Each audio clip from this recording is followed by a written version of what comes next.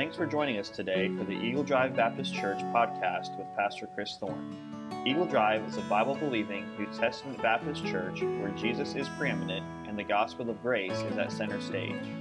We are devoted to connecting with God, growing together, serving others, and sharing our faith. If you would like to know more about our ministry, visit eagledrivebaptist.com. Now, here's today's message. Pray that you would help us to look at elements that are essential in worship. I pray that you would help us to truly seek to worship you, and not with just our voice, but with our life. I ask this all in Jesus' name. Amen. Y'all may be seated.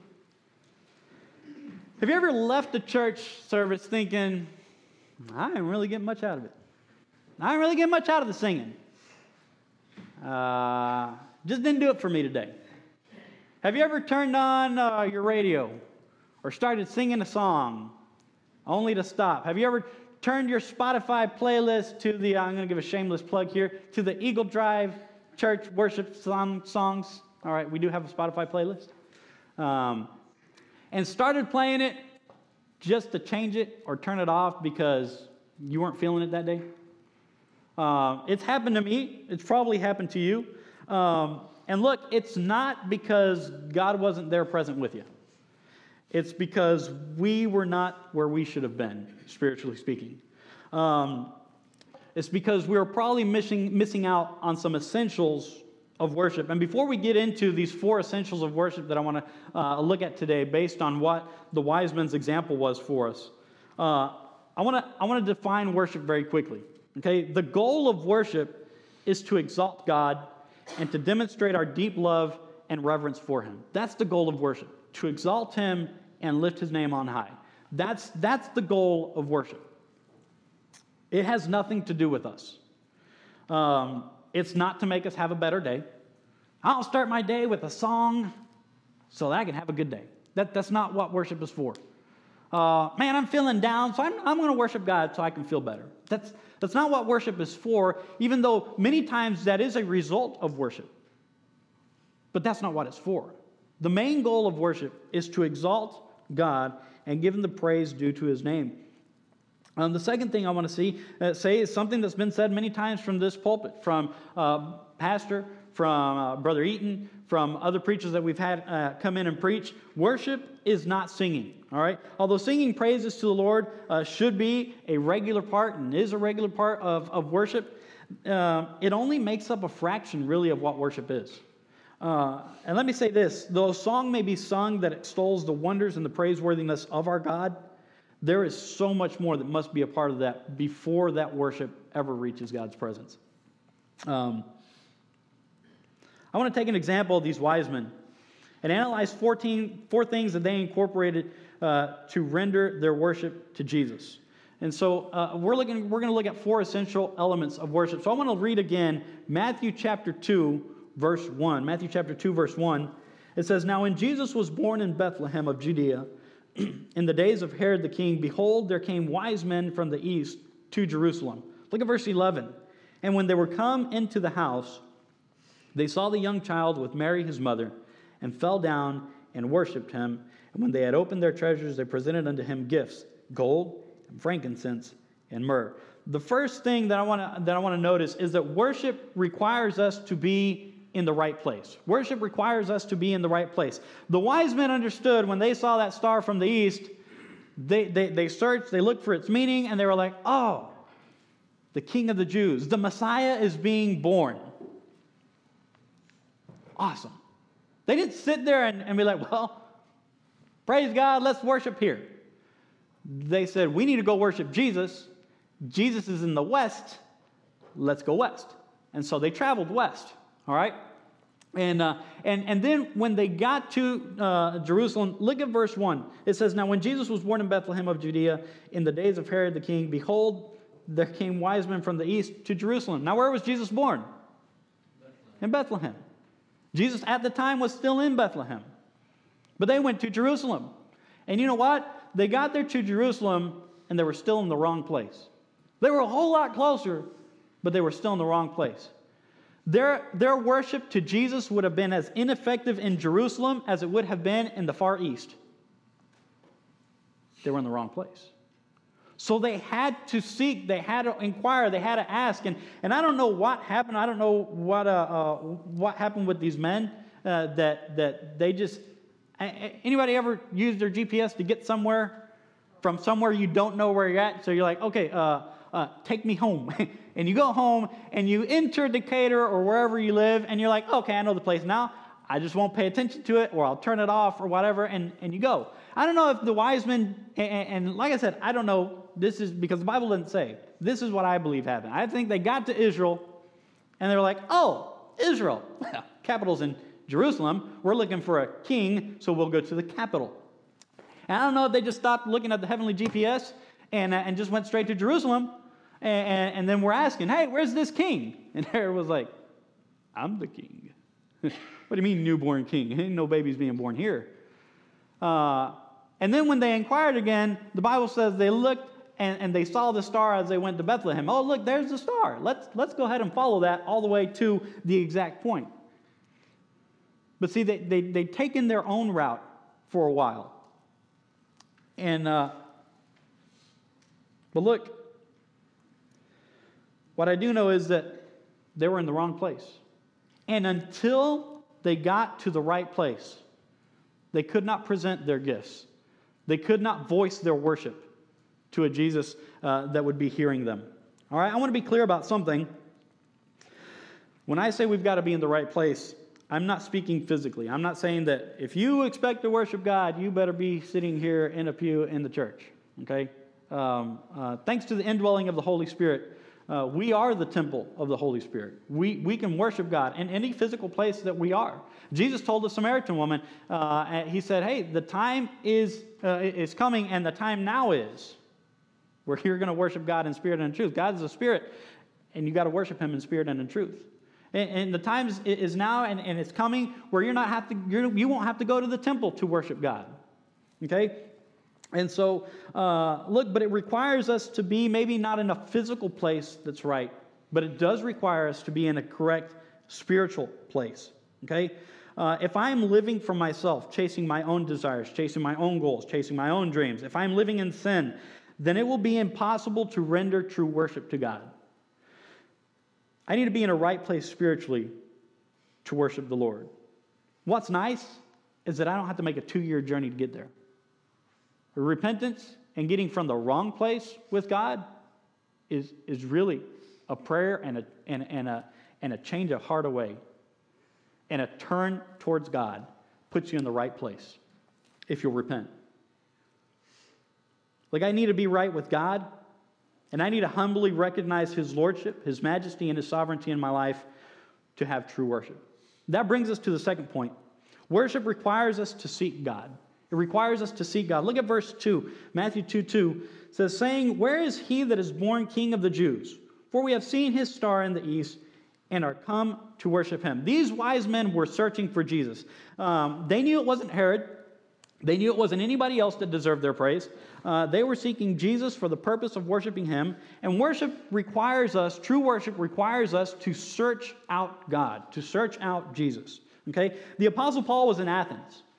And he's there in Athens, and he's looking around, and he goes to this big place where there's a whole lot of people that are just like debating and trying to learn new philosophies and new things, and they have a myriad of gods and altars all over the place. And as he's walking through these altars, he notices an altar, and it says, to the unknown God.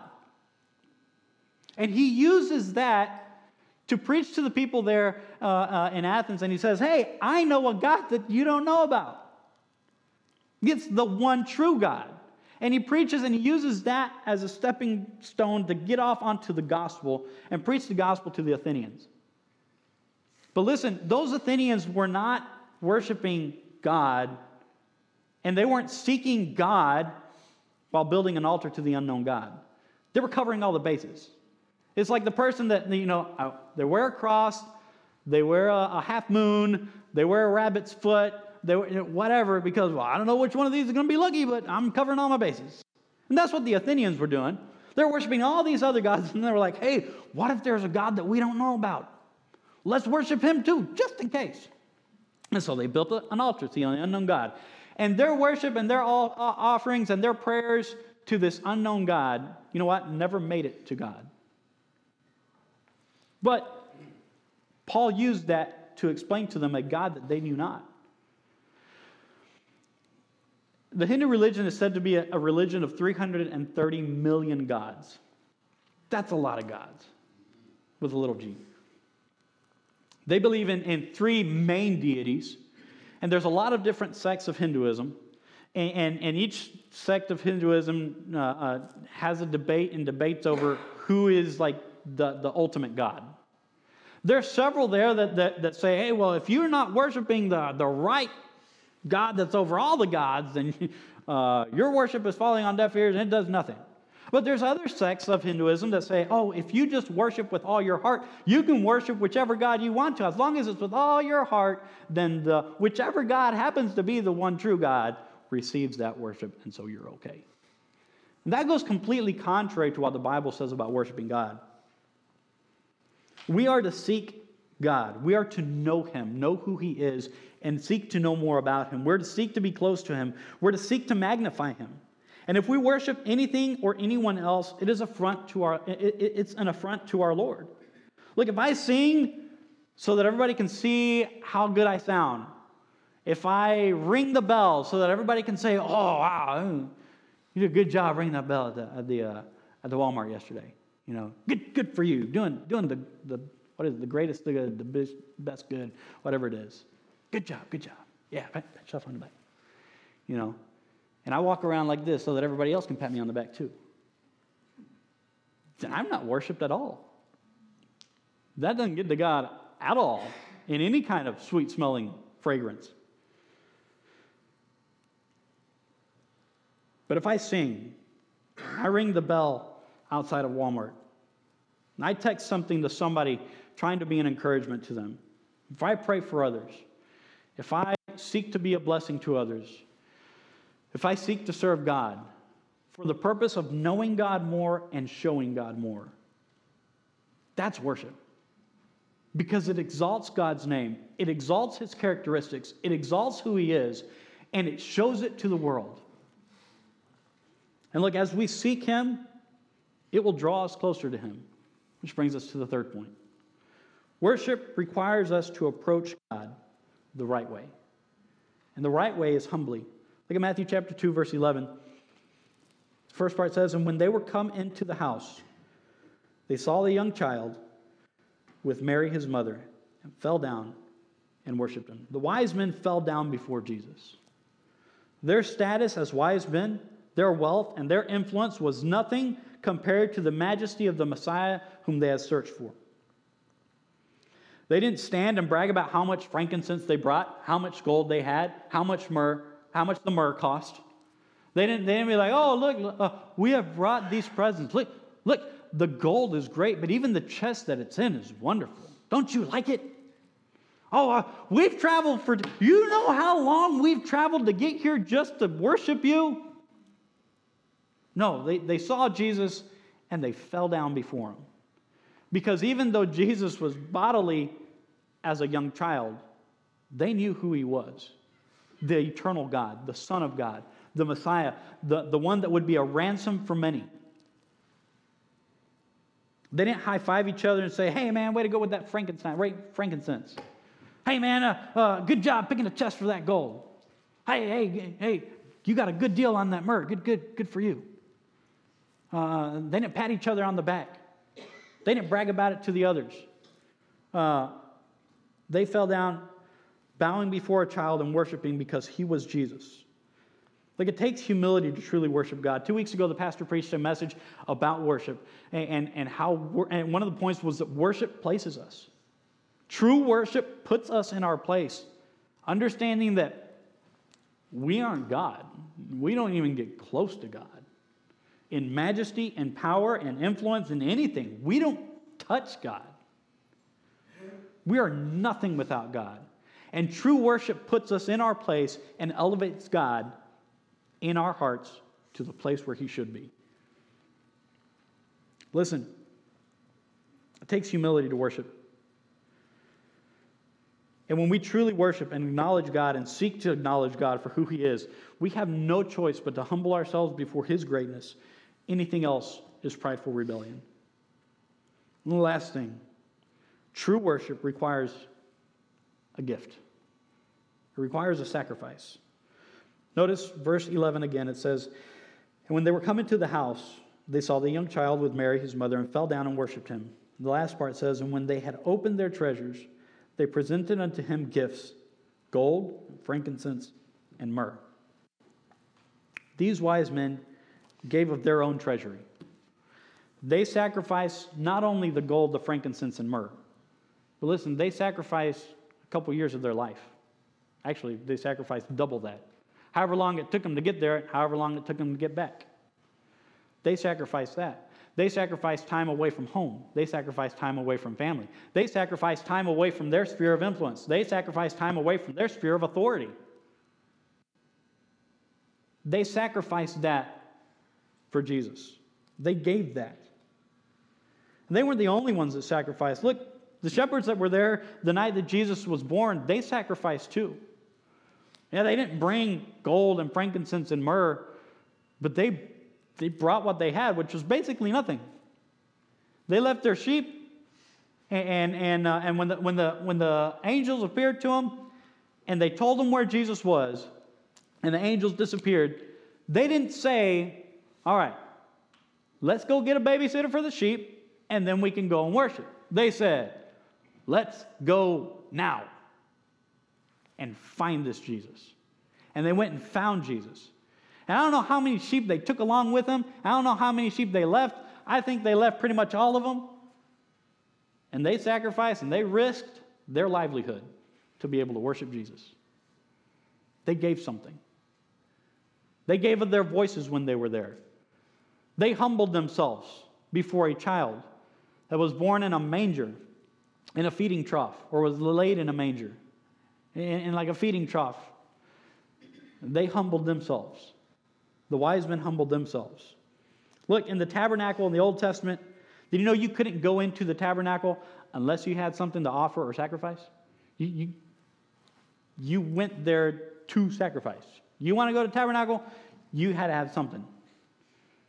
The Levites were the only ones that could be there. The priests and the Levites were the only ones that could be in there.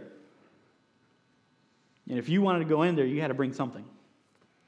Worship takes a gift. And look, I'm not saying we're going to start sacrificing animals here, okay? Justin wouldn't like to clean up. We wouldn't like the smell. But what I am saying is, when you come to church to worship, when you do worshipful acts outside of here, what are you giving? Are you bringing your tithes? Are you bringing your offerings? Are you bringing your life? Are you bringing your voice? Are you bringing your talents? Are you bringing your family? Are you bringing to God your job? Are you putting it all before God and saying, "God, because you're worth it," that's what worship is, saying, "God, you're worth it. Because you're worth it, here, have it. And you know what? Here's my plans. You can have it. You know what? Here's my life, and you can have it. And here's my family, and you can have it." What are you bringing to God when you worship? Listen, think about it earlier when we were singing these songs as a congregation. Was there anything that you were holding back? Something as simple as your voice, or as complex as the decision that you're making tomorrow or the new year for your job or your schooling or whatever. Are you holding back? Because if you hold back from God, you won't get anything from the worship. Not that worship is anything for you to get something out of, but you won't experience God in worship. Look, you can't expect to have effective worship if you're withholding from the Lord. Romans chapter 12:1 talks about our reasonable service to the Lord. It was reasonable for these wise men to bring in caravan, gold, frankincense, and myrrh. That was reasonable for them. Because they were looking for a king. They went to go find the king. They were like, "What are gifts fit for a king?" We'll bring this. It is fit for a king for us to travel all this way for us to go and see him and worship. Not just for a king, but for the Savior of the world. It's fit, it's reasonable, it's logical to do that. The shepherds, they didn't take gold, frankincense, and myrrh. It wouldn't have been reasonable for them. It wouldn't have been logical for them. They didn't have it, okay? But it was reasonable for them to go immediately and find the baby and worship Jesus. That was reasonable. That's why the angels didn't just, out of nowhere, just so that the shepherds would sit back down and go, oh, that was a nice show. All right. Make sure all the sheep are still here. That's not why they did it. It was for the purpose that they would go, and they went, and they worshiped. And then they left, and it was reasonable for them to tell everybody that they could. And they went into the towns, and they told everybody. It was reasonable. And they worshiped. And their worship that they rendered was just as effective and sweet-smelling as the worship that the wise men rendered. What's our reasonable service? Romans chapter 12, if you'll turn there with me. Romans chapter 12, verse 1.